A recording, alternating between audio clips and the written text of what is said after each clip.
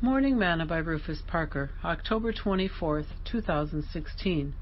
And Noah builded an altar unto the Lord, and took of every clean beast, and of every clean fowl, and offered burnt offerings on the altar. And the Lord smelled a sweet savor. And the Lord said in his heart, I will not again curse the ground any more for man's sake. For the imagination of man's heart is evil from his youth.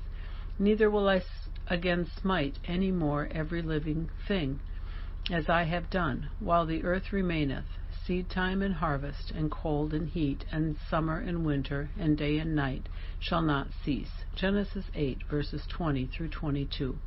Today's morsel. One of the things about being an effective soul winner is that you have to sow the seed. We know that the seed is the Word of God. See Luke 8, verse 11. But the seed does us no good if we leave it in the barn. In order for it to grow, it has to be sown into the earth.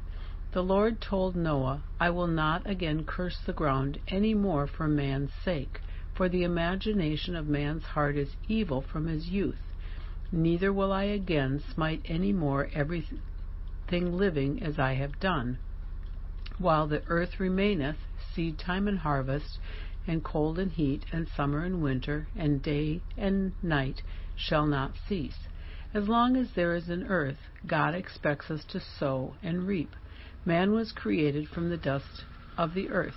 So as long as he is alive, we must sow the seed, the word, into his heart so that God can reap a harvest. Are you doing your part?